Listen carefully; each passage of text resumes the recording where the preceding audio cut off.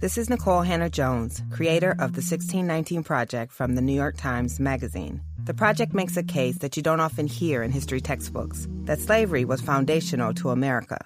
So it wasn't surprising that we ignited a fierce debate among historians about these issues. But that's the power of the New York Times, to spark an important dialogue with bold, rigorous reporting that forces us to examine our assumptions. To learn more, go to nytimes.com/worthit.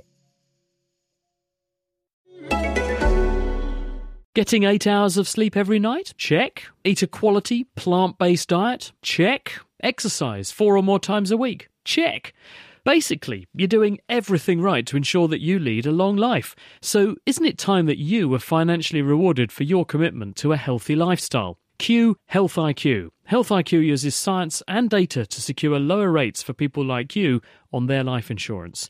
To see if you qualify, go to healthiq.com/naked scientist to take the proprietary Health IQ quiz. Depending upon your score, as well as other related qualifying factors, you can save up to 41% on your life insurance premiums compared with other providers.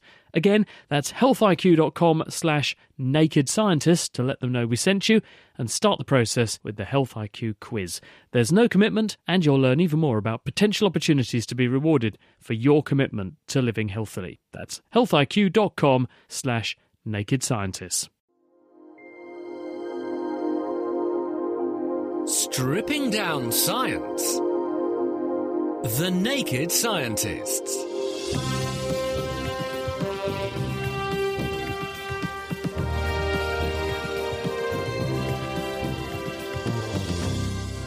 Hello, it's Sunday the 4th of September and welcome to The Naked Scientists. I'm Chris Smith, and also here this week are Dave Ansell. Hello, Dave. Hi there. And also Emma Stoy, who is our MRC, Medical Research Council, Naked Scientists intern this summer. She's joining us for 6 weeks to learn how to do what we do. Hi, Emma. Hi.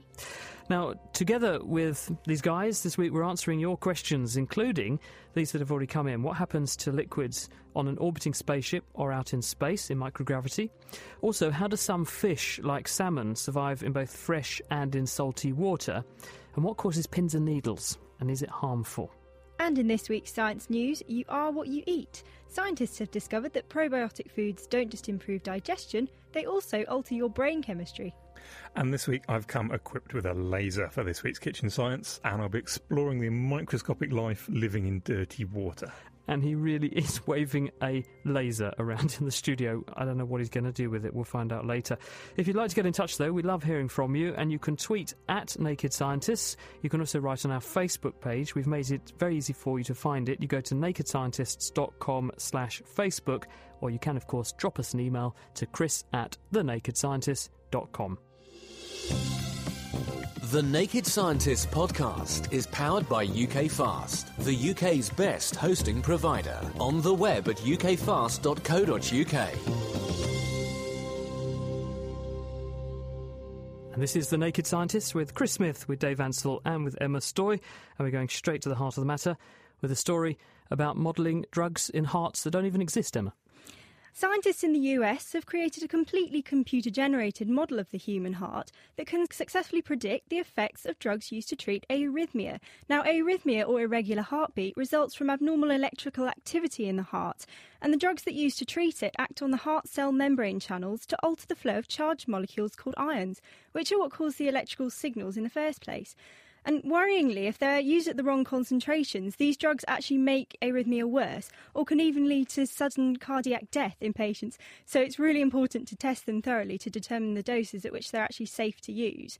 Now, traditional methods of testing, which involve using animal hearts or looking at human clinical data, are incredibly inefficient.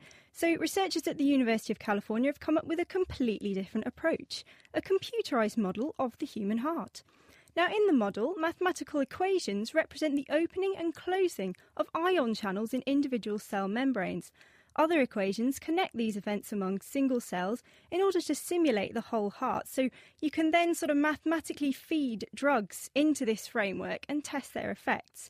So they tested the effects of two widely used antiarrhythmic drugs, that's lidocaine and flecainide, at different concentrations to determine sort of what concentrations and conditions they worked, where they made the arrhythmia worse.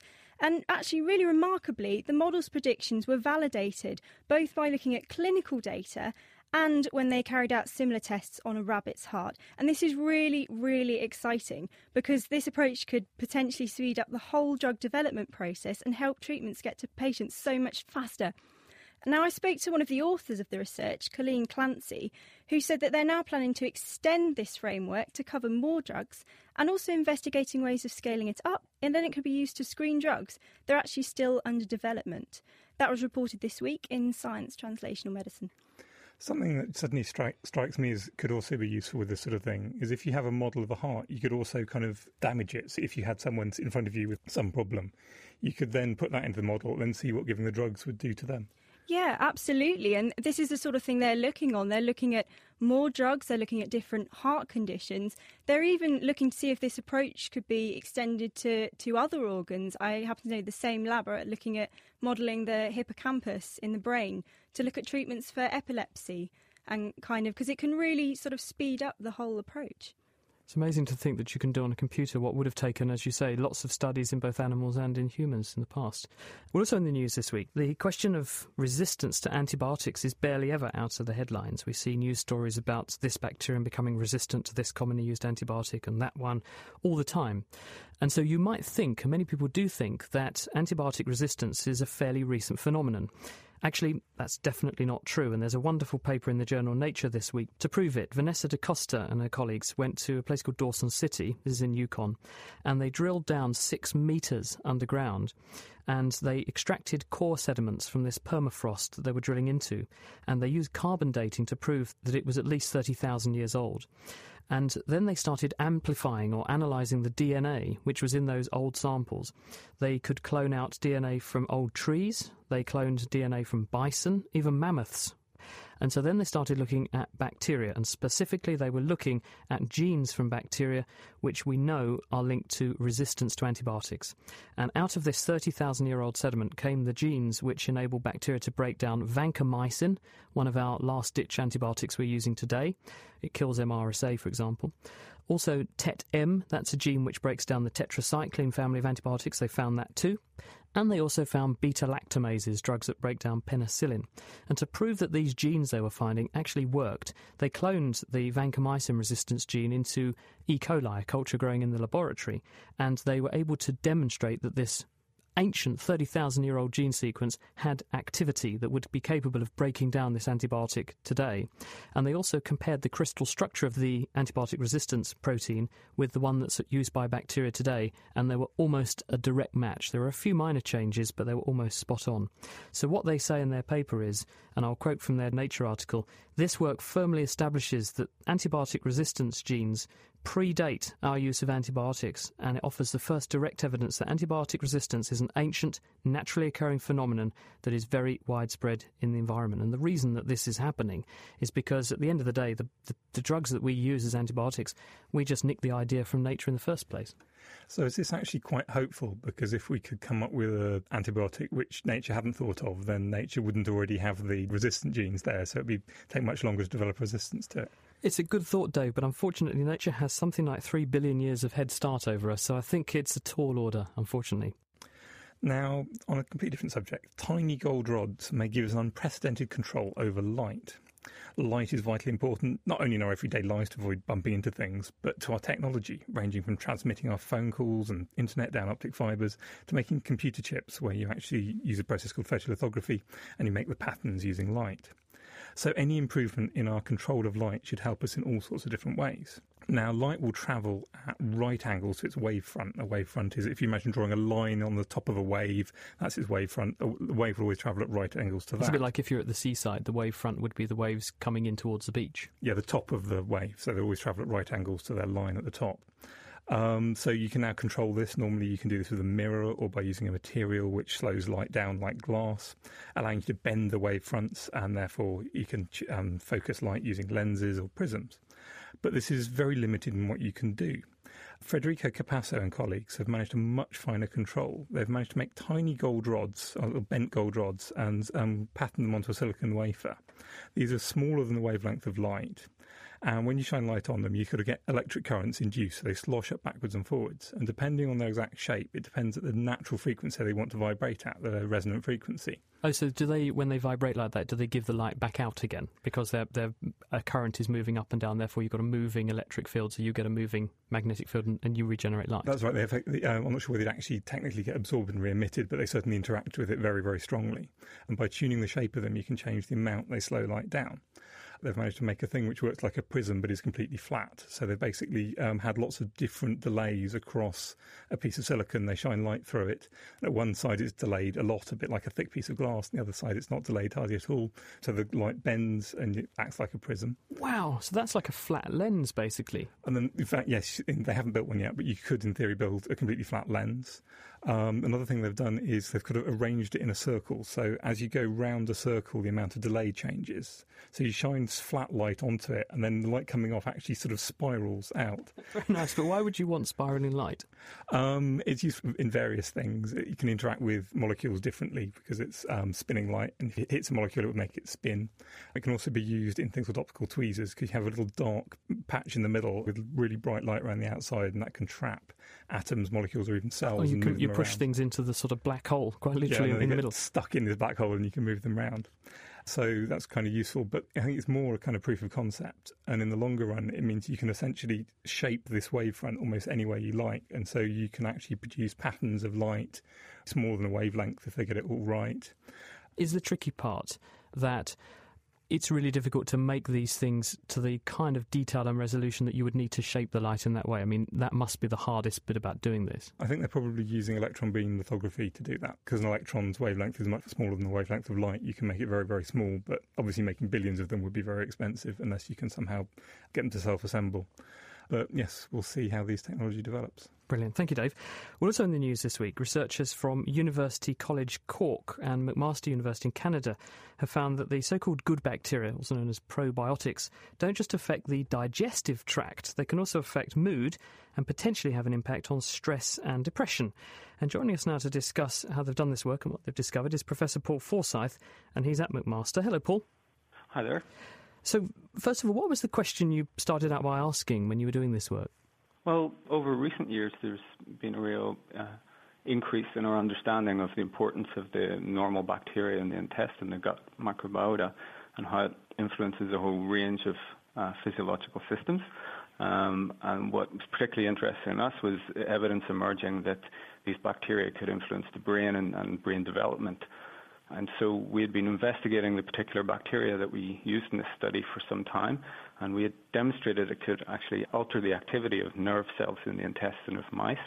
But what was really interesting, it could actually reduce the perception of pain signals coming from the gut. And we took this as a good indication that it was modifying the communication between the gut and the brain, and we wanted to explore this further and to see if we could actually detect changes in brain neurochemistry and subsequently whether these changes in brain neurochemistry might alter the behavior of these animals. So the bacteria that go into the intestine in some way change the chemical environment in the tissue of the intestine, which in turn changes the activity of the nerve cells in the intestine, and you're saying that can be then propagated, or at least you speculated that could be propagated up to the brain and in turn alter neurochemistry in the central nervous system. That's it. And actually what we demonstrated was that the vagus nerve, which has already been shown to be an important communication system between the gut and the brain, was critical to mediating the signals from the bacteria to the brain. So if there was no signaling going along the vagus nerve, we didn't see the changes in the brain when we fed the bacteria. So talk us through the experiment. You did this in mice? We did, yes. So we fed mice with a particular strain of Lactobacillus rhamnosus, and we fed them for 28 days. We then conducted a number of behavioral tests, specifically looking for things like anxiety, and then we looked at the brains of these animals. We initially focused on the GABAergic system in the brain, and so we looked at receptors for the neurotransmitter GABA, and we saw changes in those receptors in the brain. Which bits of the brain did you look at, and which bits of the brain showed those changes? More critically, were they the bits of the brain that would be consistent with the observed behavioural effects you saw in mood, stress, depression, that kind of thing? We did. So we focused on the hippocampus and the amygdala. They have both been related to changes in things like depression and anxiety. The changes we saw were consistent with the changes we were getting in behaviour, so a reduction in anxiety-like behaviour. So how do you know that the link in the chain was gut, nervous system, i.e. vagus nerve, brain? How did you rule out the fact that the animals weren't just feeling better and healthier because they had these bacteria in their guts and that was impacting on their behaviour? What we actually did is we severed the vagal nerve. So there was now no signalling going from the intestine to the brain through the vagus nerve, and we lost the behavioural effects and lost the changes in the brain chemistry, indicating that the signal to the vagus was critical. And animals that were fed just broth without the bacteria, they had no changes in their behaviour at all. So that's pretty encouraging, isn't it? It shows that there is definitely some kind of connection going on via that vagus nerve between the gut and the brain. You only looked at one nerve transmitter chemical. There are many others in the brain. Are you now going to go ahead and say, look at some of the other, what we know are mood-related nerve transmitter chemicals and see if they also get changed? Exactly. I mean, we focused just on the GABAergic system in this study, but as you say, there was a whole range of neurotransmitters involved. We don't know the extent of the changes caused by feeding this bacteria, and that's definitely something we're actually looking at the moment. And what about in humans? Is there similar clinical data that it has the same effect when humans consume these bacteria in these yogurt drinks and things? The studies in humans are very limited and tend to be looking at reducing the anxiety effects or chronic fatigue and things like that, but the studies have been quite small and the data is limited, so we don't really know what the effect of these bacteria would be on humans, and that's obviously something that we want to look at. And of course, related to that is what actually are the bacteria doing to have that effect in the gut itself, and is there some other way of mimicking the effect, i.e. if you ate something different, would that have the same sort of impact on the gut as these bacteria do?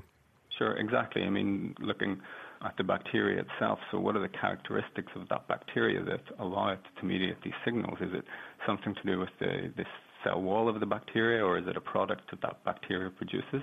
And then how it transmits the signal to the vagus nerve. Does this involve other cells in the gut, immune cells perhaps, or is it a direct effect on the nervous system? And then we're also interested in looking at what's the nature and the change of the signal along the vagus nerve that mediates these anxiolytic-like effects. I mean, it's interesting to note that electrical stimulation of the vagus is actually approved treatment for depression. So it's quite encouraging that it seems our bacteria is acting on that same signalling pathway. All right, well, we must leave it there. Thank you, Paul. I think that's very good proof that you are genuinely what you eat. That was Paul Forsyth. He's the Assistant Professor in the Department of Medicine at McMaster University, and he published that study he was discussing this week in the journal PNAS. Now, looking at what else has been making scientific headlines around the world this week, here is Meera Senthilingam with a new feature that we're kicking off this week, and it's called The Naked Scientist Newsflash. Scientists studying how forests develop have discovered a new source of nitrogen that plants and trees can tap into, helping to boost their growth and so remove more carbon dioxide from the atmosphere. By analysing samples of soils from coniferous forests in Northern California, a team at the University of California, Davis found that the underlying bedrock leaches nitrogen-containing chemicals into the soil, nourishing the plants and trees growing above. This source of nitrogen was previously unknown, according to Professor Benjamin Holton, who was part of the study. It was thought for a long time that the way nitrogen comes into our environment is from the atmosphere only, and especially by way of a couple of interactions, one involving bacteria known as rhizobium, and in addition, it can come in rainwater. But it turns out that there's a tremendous amount of nitrogen that's in rock material. This is a kind of a new discovery that nitrogen actually is in the rock material, and it's also available to forests and other types of plant ecosystems. This new source of nitrogen is released by the rocks as they erode, according to the group's paper published in Nature this week. More nitrogen, which is an essential ingredient for the formation of proteins and DNA, means that plants and trees grow faster, storing more carbon dioxide from the atmosphere as a result. The findings could therefore be used, say the scientists, to identify fertile areas in which to site forests intended to function as carbon offset schemes in the future. Using mobile phones to track how people move about in emergencies has enabled scientists to develop better ways to target aid where it's most needed.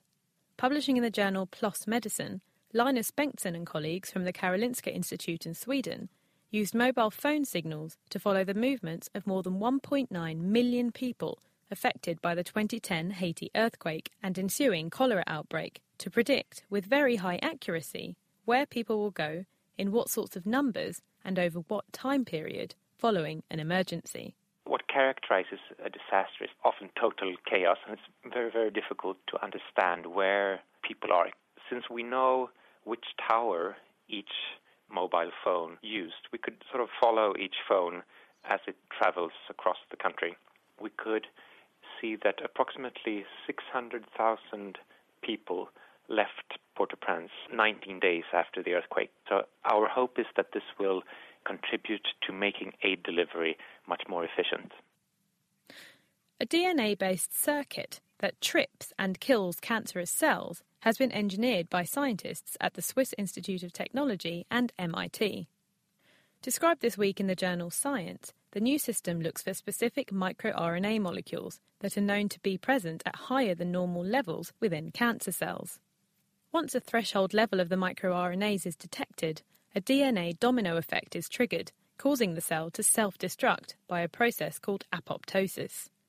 Although the team have yet to solve the problem of how to achieve safe and large-scale delivery of these cancer-preventing trip switches into a patient's cells, lead scientist Jakob Benenson believes the work could be a strong contender in the search for new, more specific cancer therapies. If we think about what would be the ideal anti-cancer therapy, so it has to be something that look at each cell and determine whether it should be destroyed or should be left alone. We don't have any good ways right now to do so. So I think our study shows how to look inside the cell and detect what's going on with the cell with high precision based on all this integration of multiple cancer signals and markers. And finally this week, scientists at the University of Leicester have developed a Star Trek-style sick bay that can non-invasively diagnose a variety of illnesses all at once. Co-inventor Professor Paul Monks explains how the technology can see, smell and feel disease. The first uses imaging technology, which has really been developed for use on the Mars rovers, to look at the colour of people's skin, for instance, to see whether we can pick up disease from that. The second suite of technology looks at the composition of people's breath, and from that you can actually tell how well people are. And the third suite of monitors really looks inside the body, but non-invasively, to look at blood flow and how much oxygen is in the blood and muscles and skin at any given time. Put together, it's the first time that you'll get this holistic measure of a patient's well-being. The whole diagnostic process should take just 15 minutes and will be based at the Accident and Emergency Department at the Leicester Royal Infirmary, which sees 150,000 patients coming through its doors annually. The system is hoped to pick up a range of diseases, including infections, heart disease, skin conditions, respiratory problems, and some cancers. Liver disease, asthma, and even MRSA are earmarked for the future. So what was once considered to be science fiction looks set to become a reality. Meera Senthilingam, thank you very much, Meera. And you can follow up on all of the stories that we've covered both in the main news and in Meera's news flash on thenakedscientist.com/news. Keeping you abreast of the world's best science, The Naked Scientists. And you're listening to The Naked Scientists with Chris Smith, with Dave Ansell, and this week with Emma Stoy, who's our special guest. She's one of our MRC summer interns. She's working with us over the summer to learn a bit about broadcasting. Isn't she doing an amazing job? Emma, let's see how you handle this one. Oh, and I'll just sneak in here. There's a Twitter message that's come in from @LegalAware. If you want to tweet @NakedScientists, you can send us a message that way. And he says, the gentleman from McMaster, referring to Paul Forsyth, he might well have stumbled on why some people feel very depressed after they get bacterial food poisoning. I guess he might be right, but if they've got very bad bacterial food poisoning, as a recent victim of this myself, I can tell you there's plenty of reasons to feel depressed, though. Emma, here's a lovely one from Jessa Simayo, who says, how do fish survive in both fresh water and in salty water? I guess what she's getting at is this question of fish like salmon that can start off in a freshwater river and they're happy there, and then they go out to sea and they're in a totally different environment. How do they tolerate that? Right, so that's a really good question. And the thing is, wherever a fish is, in order to survive, it needs to keep its blood at a constant salinity or salt level. And that optimum level happens to be much less saline than seawater, but a lot more saline than freshwater. And this ability to kind of regulate this is called osmoregulation. Now, all fish can osmoregulate. So some fish that live in a saltwater environment and only live in a saltwater environment, such as tuna, they drink the very, very salty seawater, so their kidneys are specially adapted to excrete lots of salt, and even their gills can excrete salt in this way so that they keep their blood salinity levels at that optimum. Freshwater fish are the opposite. Their kidneys excrete lots and lots of water, and their gills do also, but they manage to hang on to all the salt to keep their blood at the right salinity. But then you have these odd fish called euryhaline fish. They're like salmon, like eels, like striped bass, and they have to be able to tolerate huge changes in outside salinity, either because of their life cycle, like the salmon, which kind of goes upstream into freshwater to spawn, or if they live in an environment like an estuary where the river meets the sea. And they're actually capable of switching from one kind of osmoregulation to another, which these sort of large regulatory changes are controlled by switches in their brain. But it's worth mentioning they actually still need quite a bit of time to acclimatise to new salinities while these regulatory mechanisms are kind of switching over. Do you think the fish therefore change their behaviour? So if they're swimming down an estuary, would they just naturally adapt because it takes time to swim all the way down the estuary and the water's going to get more and more salty as they do it? Or do they loiter in a certain area and expose themselves gently to the rising salt so that they don't literally get a bit of a shock when they go from fresh to really salty? I don't know for sure, but I should imagine that they, as you put it, loiter a bit so they can take the time to switch their system over to the new kind of salinity level. Terrific. Thank you very much. Emma, if you have a question for us here at The Naked Scientist, we'd love to hear from you. Email us to chris@thenakedscientists.com or tweet @nakedscientists if you want to get in touch via that route. Now, we have a very special extra guest who's with us this week, and that's Dr. Matt Mountain. He's the director of the Space Telescope Science Institute, and he's been overseeing some of the groundbreaking work that's been done with the Hubble Space Telescope, as well as working on its successor, the James Webb Space Telescope. And he's with us to answer some of my questions, but also, more importantly, some of your questions this week, and to tell us a bit about the project. Hello, Matt. Hello there, Chris. First of all, can you tell us what is the James Webb Space Telescope? What will it do? Well, the James Webb Space Telescope is designed to be the successor to the Hubble Space Telescope, if you like, sort of Hubble 2.0. It's designed to work not as the Hubble is at optical wavelengths, but actually at infrared wavelengths, and it's much bigger than the Hubble. It's 6 meters across, 6.5 meters across, when the Hubble is only 2.4 meters across. So it's a very big telescope, which actually has to unfold on its way to orbit, roughly 4 times away from the distance from the moon to us, roughly 1 million kilometers away. And it's designed to look at the very first galaxies that ever formed in the universe's history, and we hope look at planets that are orbiting other stars and actually perhaps detect for the first time liquid water on those planets. How was it conceived, and how is it being constructed, and how far along are you? It was conceived by people at the Space Telescope Science Institute and the astronomical community in the US generally, and now in Europe. As the Hubble started work, we began to understand what the limits of what we would be able to see with the Hubble. For example, we began to understand there was actually a whole class of galaxies, very early galaxies, that the Hubble could only barely see the sort of peaks of the iceberg, and there was the whole sort of hidden universe in the infrared hidden, which in fact we call the Dark Ages. It's the time from when the Big Bang and the background radiation and the sort of the irregularities in that radiation turned into galaxies, and then galaxies appeared, and the galaxies we see in the optical come from a certain point back in the Big Bang, roughly 13 billion years ago, but we know the Big Bang started 13.7 billion years earlier, and that period in between, this Dark Ages, was inaccessible, and we realized there was a very rich universe there, and we needed a telescope that was much bigger than the Hubble, that could operate in the infrared. And so it's been under construction for over 5 to 6 years now. and each of its mirrors are in a as part of a hexagonal segment. It's rather like a ground-based Keck telescope, which is a very large telescope in Mauna Kea in Hawaii. And this telescope is made of segmented mirrors that all have to operate as a single mirror. And so it's a very radical design, and it will fly far beyond the moon at a point called Lagrange point 2, which is a sort of stable point beyond the moon, where it will cool down to a ridiculously low temperature, roughly 40 degrees Kelvin, which, I'm speaking from the US, is roughly minus 400 degrees Fahrenheit. So it's going to be very, very cold. And where we are right now is all the mirrors have been made. In fact, last week they were all completed. We have had some problems with cost overruns and some of the technical problems. We had to invent 10 new technologies to get this telescope going. But we're hoping to get this thing launched by 2018. Yes, that's a bit of a sore point, though, isn't it? Because, I mean, if you look at the history of the James Webb Space Telescope, it was conceived in, the mid-90s. It was supposed to be flying by the mid-noughties. It was supposed to have a price tag of $500 million.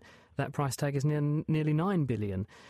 So how optimistic are you that you will be seeing this thing returning data to Earth by that date? Well, it was never actually supposed to. You're absolutely right. There's a lot of controversy going on right now. But it turns out that it was never supposed to be flown for $500 million. I mean, that was an estimate that people thought you perhaps could actually get something like this going if you launched it by sort of the late 90s. And by the time people started studying this, they realized that really something of this scale was going to cost between $3 to $4 billion if we could get it launched by sort of 2011.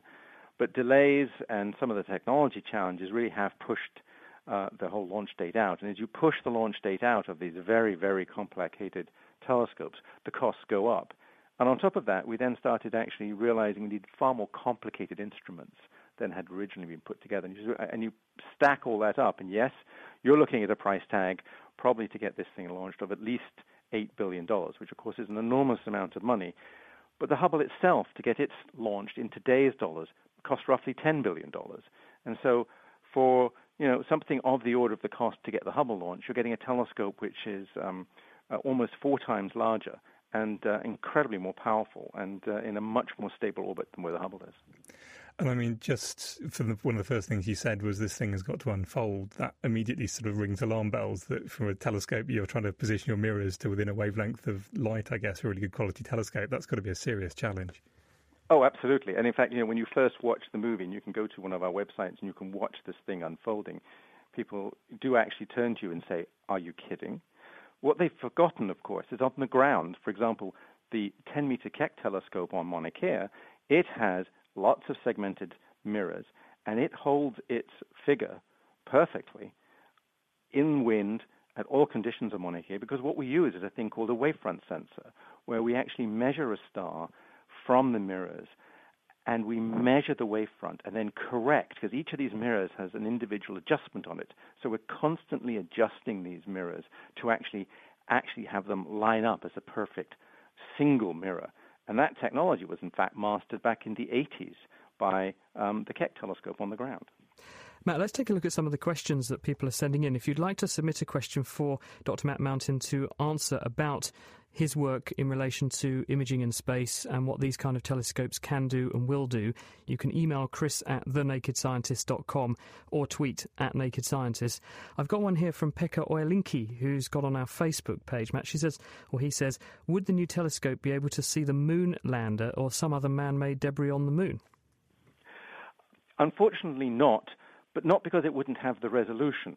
As I said before, this is a very cold telescope, and so it sits at this point Lagrange 2, which is roughly 4 times the distance of the moon, and the moon is a very warm object for an infrared telescope. So in fact, we've designed this big sunshade, which is the size of a tennis court, precisely to block out the heat of the sun, the Earth, and the moon. So we can never look back at the Earth, the moon, and certainly not the sun. And so unfortunately, the moon will remain inaccessible to us. This one here from Nish Nayar, which is sort of related to the resolution, because obviously resolution is important, and we've sort of touched on this. What is the resolution or quality of the images that such telescopes like the James Webb can capture, and how much computer memory is this going to take? Well, the telescope is in fact bigger than the Hubble Space Telescope. It's 6.5 meters, but it's designed to image in the infrared. And its images in the infrared will be as precise and as fine as the Hubble images are at the optical. So it will take as spectacular images as the Hubble does at infrared wavelengths. And so for the first time, we'll see the universe in the infrared with the clarity and the spectacular image quality of the Hubble Space Telescope. The sort of size of the cameras are actually very large. We've used the latest infrared array technology. And one of our prime cameras, called the near-infrared camera, not very imaginative, I'm afraid, will actually take instantaneous pictures which are roughly 33 megapixels in size. So it'll be very large images.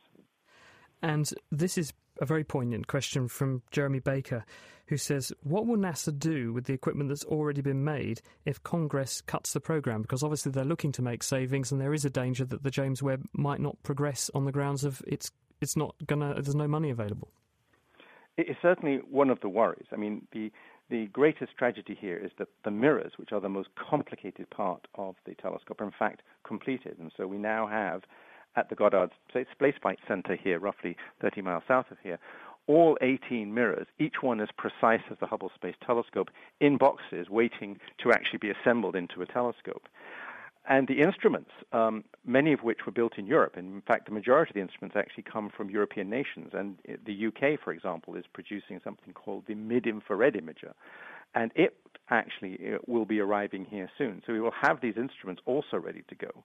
And it's precisely because we have got so far with this that there's a lot of rethinking going on about whether this was the right decision to take it was the House. In the U.S. system, there's the House and the Senate that's decided on funding. The House first voted to actually not fund the James Webb Telescope. The Senate has yet to speak on the issue.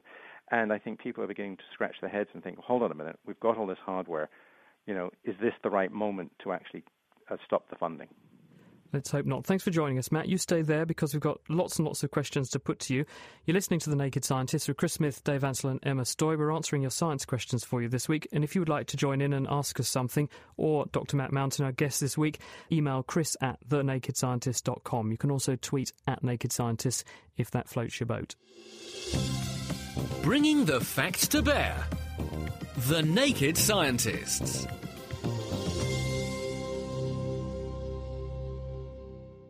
It's The Naked Scientists with Chris Smith, Dave Ansell and with Emma Stoy. And Maridel's got a spacey question for Matt. Hello, Maridel. Hi. What would you like to ask us? So I was wondering, what determines the rate at which a planet or satellite rotates about its axis? And I was wondering whether these rates have changed over time. And in particular, is it just a coincidence that our own moon rotates about its axis at the same rate that it revolves around the Earth? Over to you, Matt. Well, that's a very good question. And it's actually, the interesting part about this is, how do you actually stop a planet from rotating?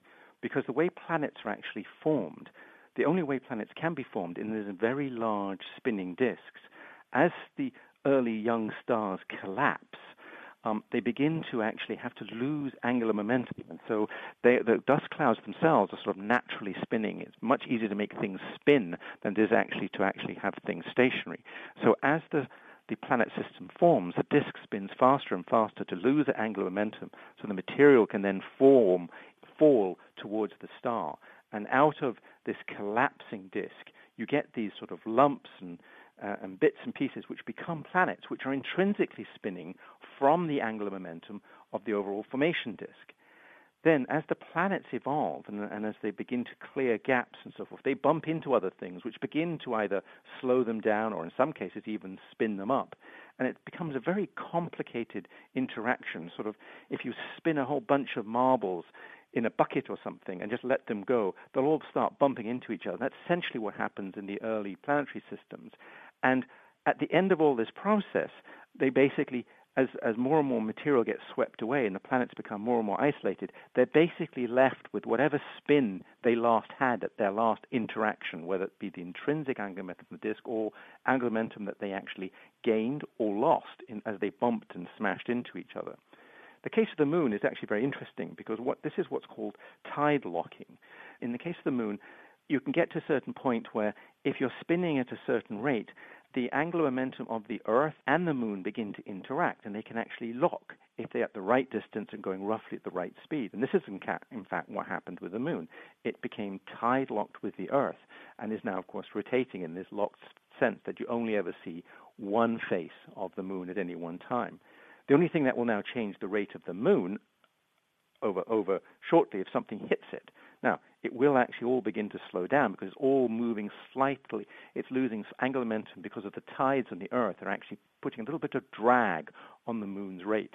So over billions and billions of years, things may go out of lock again. So things do change, but it can take a very long time. In the very early solar system, these things were happening very, very fast. Matt, brilliant answer. Thank you very, very much. Let's just quickly answer this question for Norman in Hunstanton, who says, is the medication oxytetracycline related to the tetracycline you were discussing? The answer is yes. They're all families, they're all molecules which are structurally related to each other. And Alan in Orpington's on the phone. Hello, Alan. Hi there. Go ahead. My question is about the rubber that is lost from the surface of tyres throughout the world. All the time, every country, 24 hours a day, are losing minute amounts of rubber and wearing their tyres out. Where does it all go? Does it turn into a dust? Does it mix in with our water systems? Or is there a great big well at the bottom of the sea where it's gathering? Where does it go to and what does it do? Certainly if you've ever changed a bicycle tyre, you'll know where quite a lot of it ends up, and that's all over your hands because you get covered in a horrible black gunge, which I think is mostly tyre rubber. Then what's going to happen to a kind of black powder all over the road? It's going to get caught up by water and washed away. I imagine rubber is a natural thing, so eventually some of that could be broken down. I'd have thought biologically. It's vulcanised though, isn't it? Because it's got sulphur added, so it cross-links it very, very hard to make a material break down that's been modified that way. I think it is quite persistent. So eventually, but that's going to be a very, very, very slow process. So I would have thought most of it ends up in sediments in sort of streams and rivers, and it will slowly get fossilised in there or at the bottom of the sea, and it will sit there until it's degraded and turned maybe back into oil. It turns into millions of tonnes of rubber on the roads every year, actually. I calculated how many tonnes of rubber we get through in the Western world every year. Just some simple back-of-the-envelope calculations. Millions of tonnes of rubber get used every year, and as those tyres are being replaced, you can therefore work out that it is millions of tonnes of rubber that are worn out on the road surface. So there you go. Emma. So now, one of the most promising technologies for tackling rising carbon dioxide levels in the atmosphere is known as carbon capture and storage. The idea is to trap carbon dioxide from power stations inside rocks rather than release it into the atmosphere. But what if, instead of just storing the carbon, you could instead turn it into something useful, like bricks? Planet Earth podcast presenter Richard Hollingham reports from the University of Nottingham for us this week on a new technique dubbed carbon capture and utilisation. They look like large boiled sweets, or perhaps something you'd use to make gravy. But when you bang them together, they're as hard as bricks. Anthony Benham is Business Development Manager at the National Centre for Carbon Capture and Storage. One of the experiments that we're trying to do here is to react carbon dioxide with naturally occurring minerals. In this reaction process, you actually produce a new type of mineral that can effectively be used in the construction industry, for example, producing aggregates, things like that.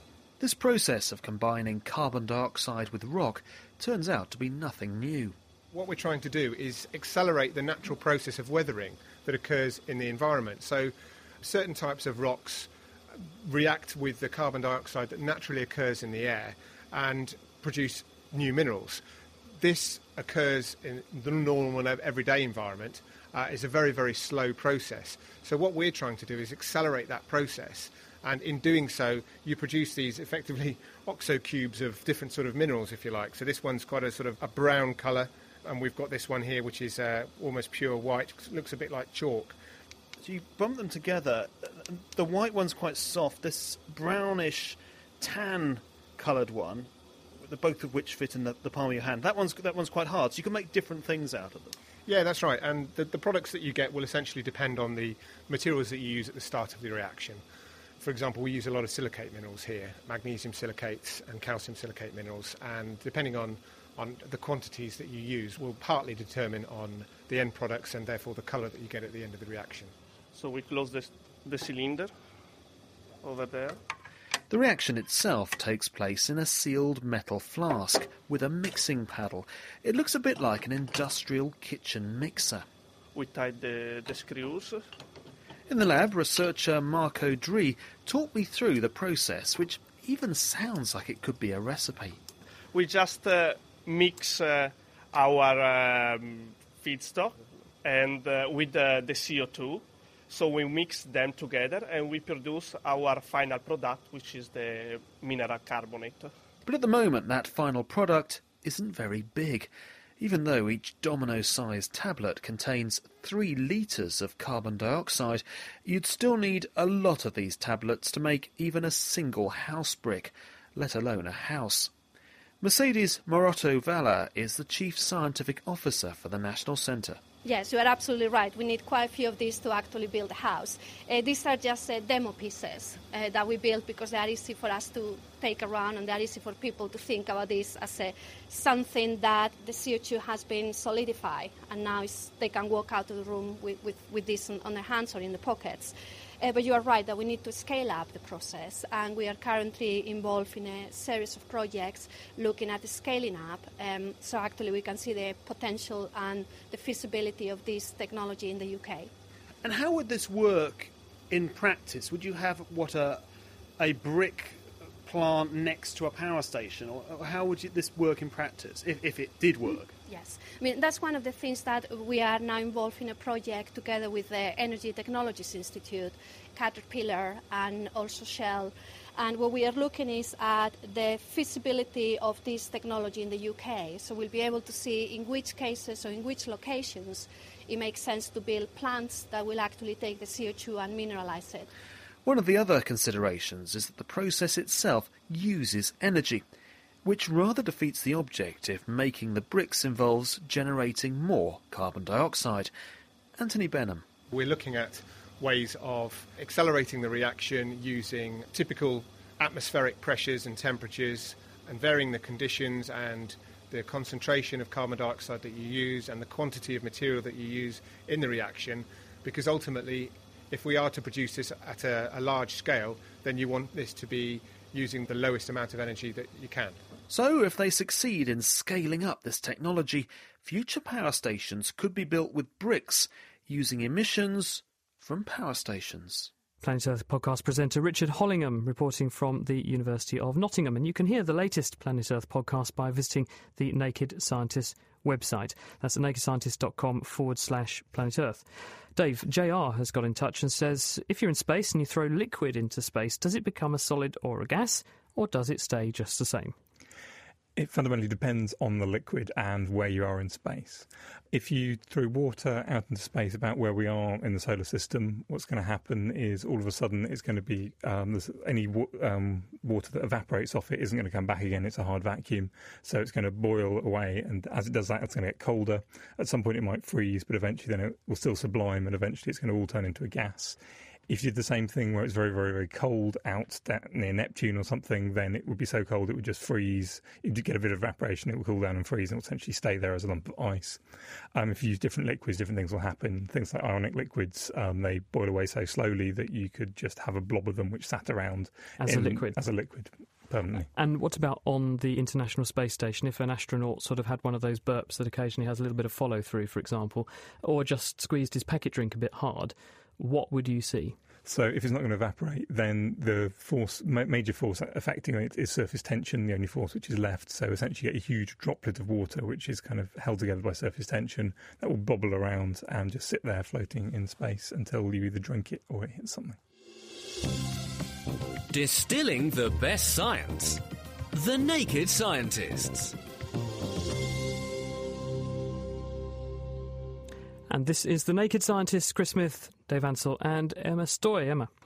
Now a question for you, Chris, I think. Craig Lawrence wants to know, what are pins and needles and are they damaging?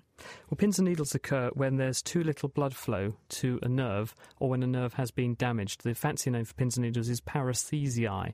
And what's actually happening is if you don't have enough blood flow to a nerve or you squeeze a nerve, and when you squeeze a nerve, what happens is that the blood which is supplying the nerve comes from tiny blood vessels in the wall of the nerve, so the pressure closes those vessels off. nerves have an extremely high metabolic rate. They consume energy faster than almost any other tissue in the body. So if they don't have a regular blood supply, then they cannot keep themselves charged up, in other words, active. So they start to deactivate. And the first fibres to deactivate are the ones that are the smallest, and those ones are the ones that subserve pain. So that's why you feel these little jagged pinprick type sensations, because the nerves stop firing normally and they start to either discharge spontaneously, or the cells in the spinal cord that respond to them just start to fire off spontaneous nerve impulses because they can't hear the signal coming in from the nerve that's been squashed or deprived of its blood flow, and that's why you get the pins and needles. As long as you move your arm quickly, or your leg or whatever body part, to restore the circulation to it, it goes away very, very fast. It can be a big problem in people who fall asleep on a Friday night with their arm over the back of a chair, and this is called Friday night palsy, because in those individuals they actually squash the nerve in the arm and the blood vessels there, and as a result the nerve actually never recovers, and they can end up with this Friday night palsy, as it's called, and you get a limp arm that dangles there, not terribly helpfully. Right, Dave, you've got to help stop a fight. Quite literally. Michael Cartman has got in touch and he said, can you help to settle a dispute between friends who fancy ourselves as science geeks, but we really are in way over our heads? We both agree that a black object will absorb thermal radiation more readily than a white object. The dispute, though, is whether the reverse process occurs. Does a black object emit thermal radiation more readily than a white object? Thank you very much. A fan across the pond. Okay, to really understand what's going on here, you want to understand how light is emitted and absorbed. Essentially, when light is emitted, a photon of light, a little particle of light comes in, hits an electron, that gives it some energy, so it increases its energy. Now, that, depending on whether it's absorbed or not, will depend on the structure of electrons. If there's somewhere for the electron to go, if it can increase that energy and it's happy up there, then it will absorb the light. If not, then the light can't be absorbed, it will carry straight on. So if it absorbs, it's black. If it doesn't, it's white. And that means also that if you heat it up, if there's somewhere for the electron to go up to and it's black, then there's also somewhere for the electron to drop down, so it will also emit. So if something is good at absorbing light, it's also good at emitting it. So the black thing should be much better at emitting light than the white thing. So if you have solar panels on your roof, for example, that are heating water, you don't want the water going through them when it's colder outside than the water is, because you're turning them into very effective giant radiators. That's right, and if you want to cool down a spaceship, the only way of doing it is by radiation of infrared light. So you paint the outside of your spaceship, or the bits of the radiators really dark black, which is a much better emitting the light, and it's a much better radiator. All right, slight twist to this story. If you're a cricketer and you're at Lord's, assuming it is sunny on the occasion you're there, not like we've been having lately, they wear white, ostensibly to reflect the heat back off. Would they be better off wearing black then, assuming they're going to get hot anyway? They can radiate the light and the heat better with a black surface. They're very, very unlikely to be hot enough to be radiating more heat than the sun is putting down on them, because the sun has got a kilowatt per square metre, and you're going to have to be very, very warm before you're emitting that much heat. So I think you're still better off being white. Brilliant stuff, Dave. Now, Emma, this one I think is for you. David has sent this in specially for you. Here it comes. Hi there, Dr. Chris. My question is this. What's the zoological term for animals that defecate indiscriminately anywhere, anytime, like horses, deer, rodents, and animals in which there's some component of volition, like cats, dogs, and humans? Is there an evolutionary advantage of one style over the other? My guess is, if you have to stop what you're doing every time you want to take a do, it makes you kind of a squatting duck for predators. Anyway, aren't we fortunate that we fall into the group of mammals that get to decide where and when we want to do our business? Can you imagine? Schools, supermarkets, hospital corridors, even houses of worship with human dogs' eggs all over the floor. Can you imagine how awkward human basic interaction would be? Dating? And it would be totally disgusting. If an alien species ever visited our planet, they would be sickened by our behavior. They would be justified in wiping us out, too. We wouldn't even be fit to keep as pets. I guess we just lucked out. Anyway, I'm sure you'll know the answer to this one. You always do. I guess he's never been to Glastonbury, has he? Emma, what's the answer? And appropriately, the answer is actually rather messy, if you'll forgive the pun, because there isn't a definitive answer, and I don't know if there's a zoological term for animals that just go whenever, wherever, versus those who can hold it. I think it's just termed sort of bowel control or lack of bowel control.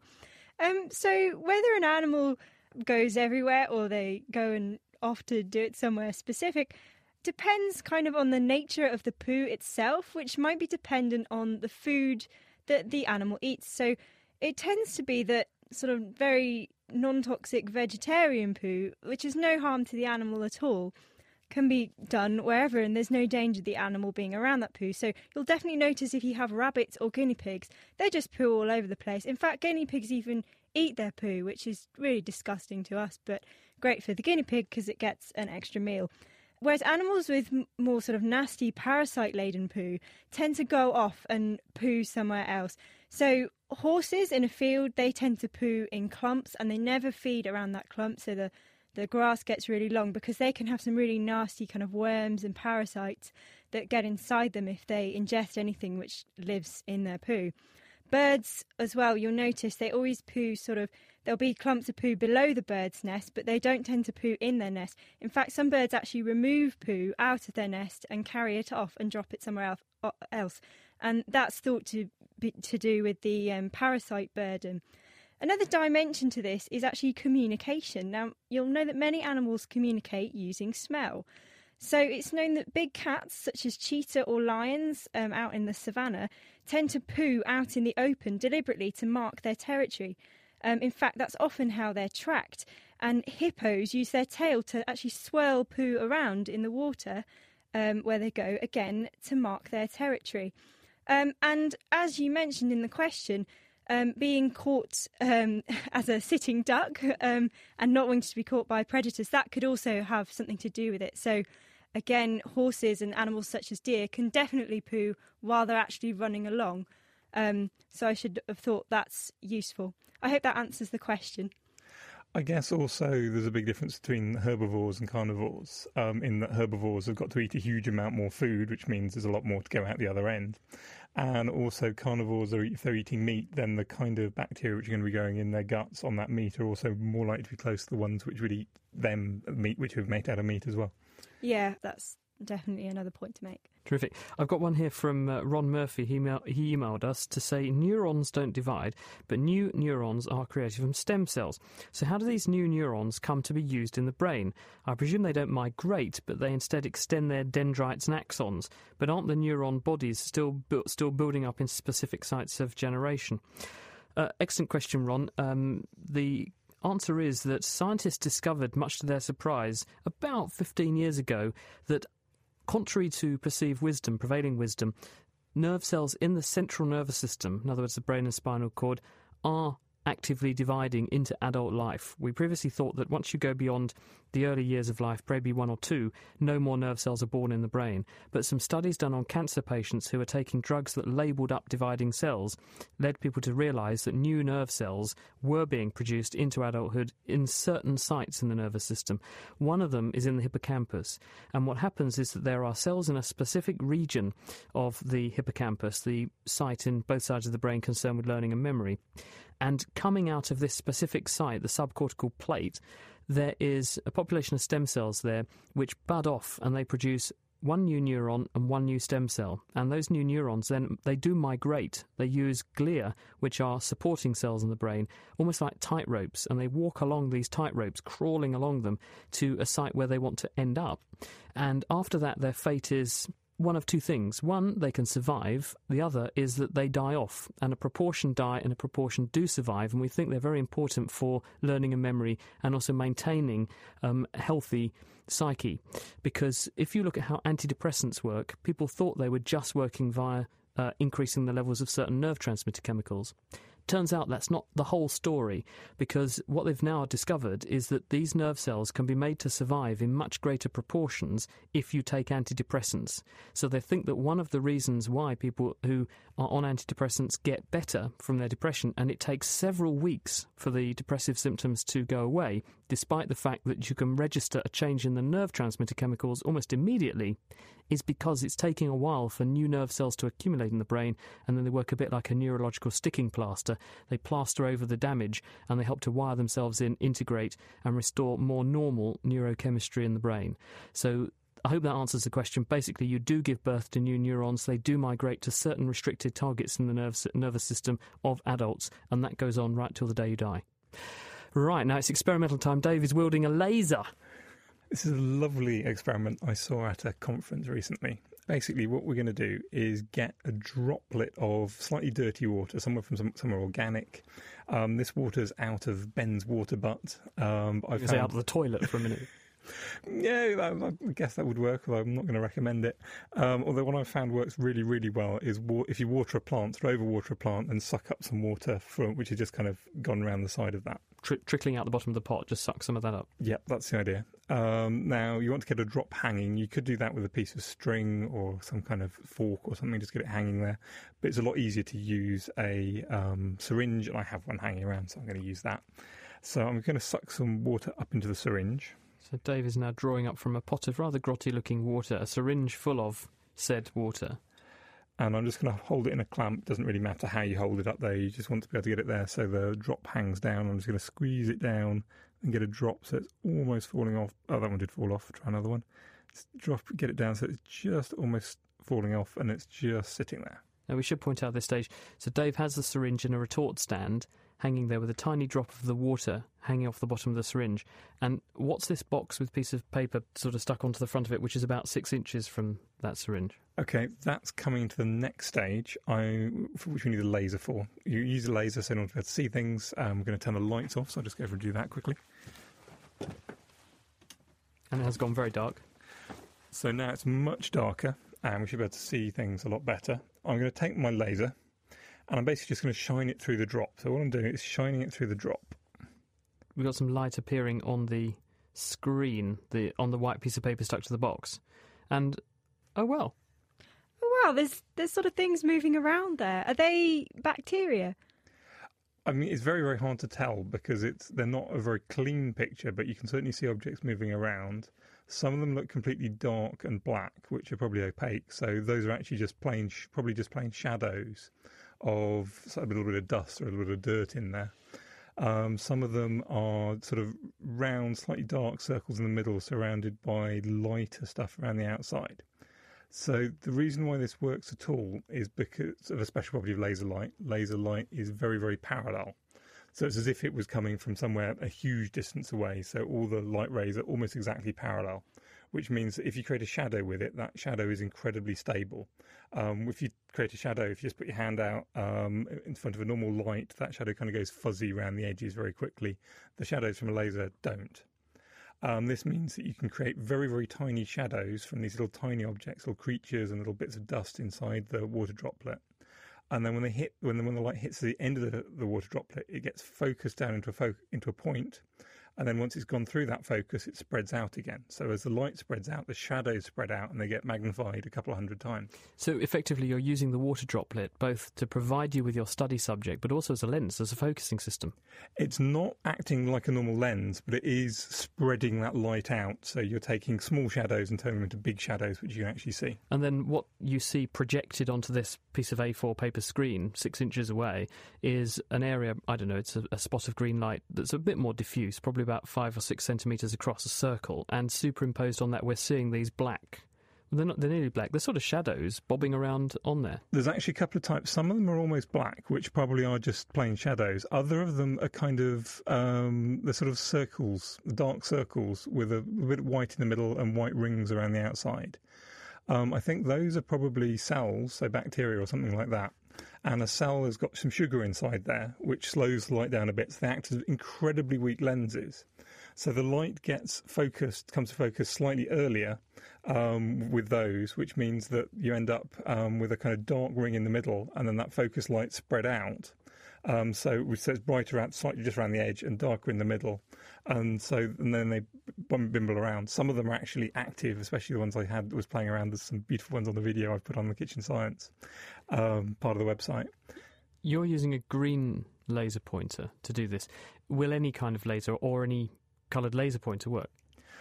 Basically any laser, anything with very, very parallel light. I mean, in theory, you could do it from a very, very distant, very, very small light source, but they don't really exist bright enough to be able to project nicely like this.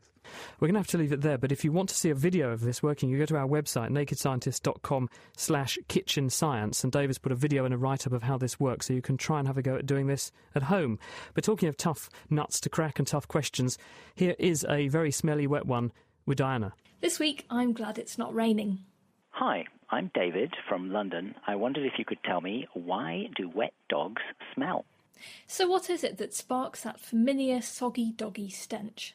Hello, my name's Dr. David Williams. I'm a vet at the veterinary school. I generally deal with animals' eyes and their eye problems rather than their smelly skin problems, but I'm always on for doing a bit of research into interesting questions. And this is an excellent question. It's one that really doesn't seem to have been asked or answered, as far as I can see, by scientists at least. But first of all, what actually makes something smell?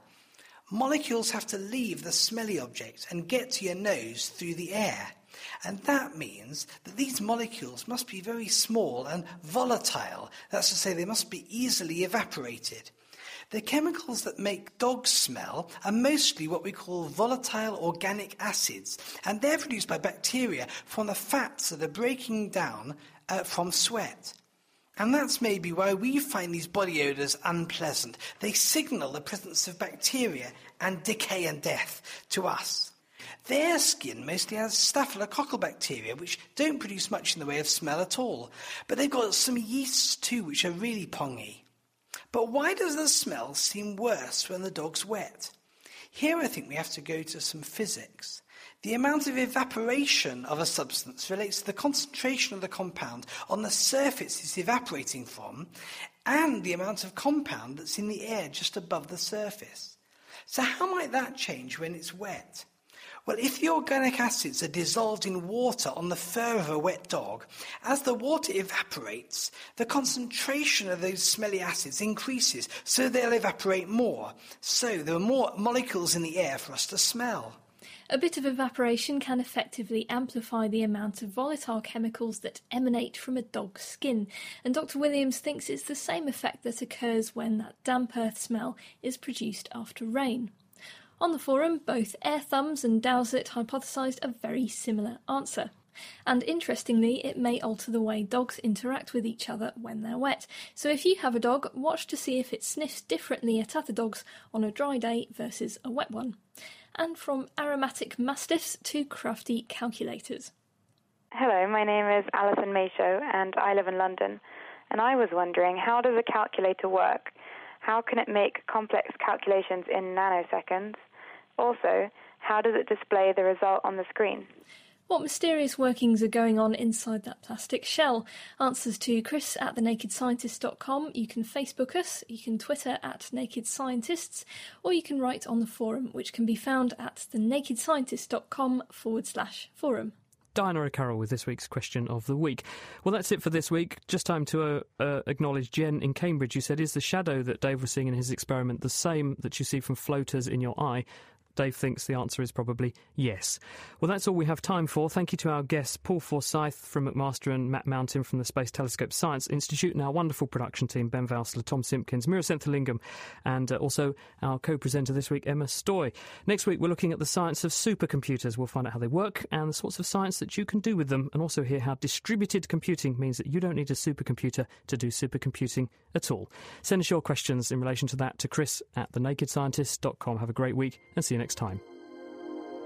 The Naked Scientists comes to you from Cambridge University and is supported by the Wellcome Trust, the EPSRC, the Natural Environment Research Council, and UK FAST. For more information, look us up online at thenakedscientists.com.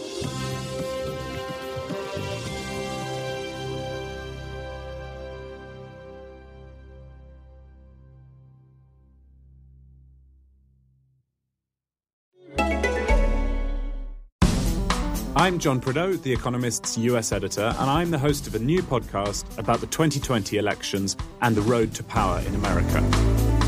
We'll take you through the ideas and the social changes that are shaping politics in what promises to be an exceptional election year. That's Checks and Balance for the global view on democracy in America. Subscribe on Apple Podcasts, Acast, or your podcast app.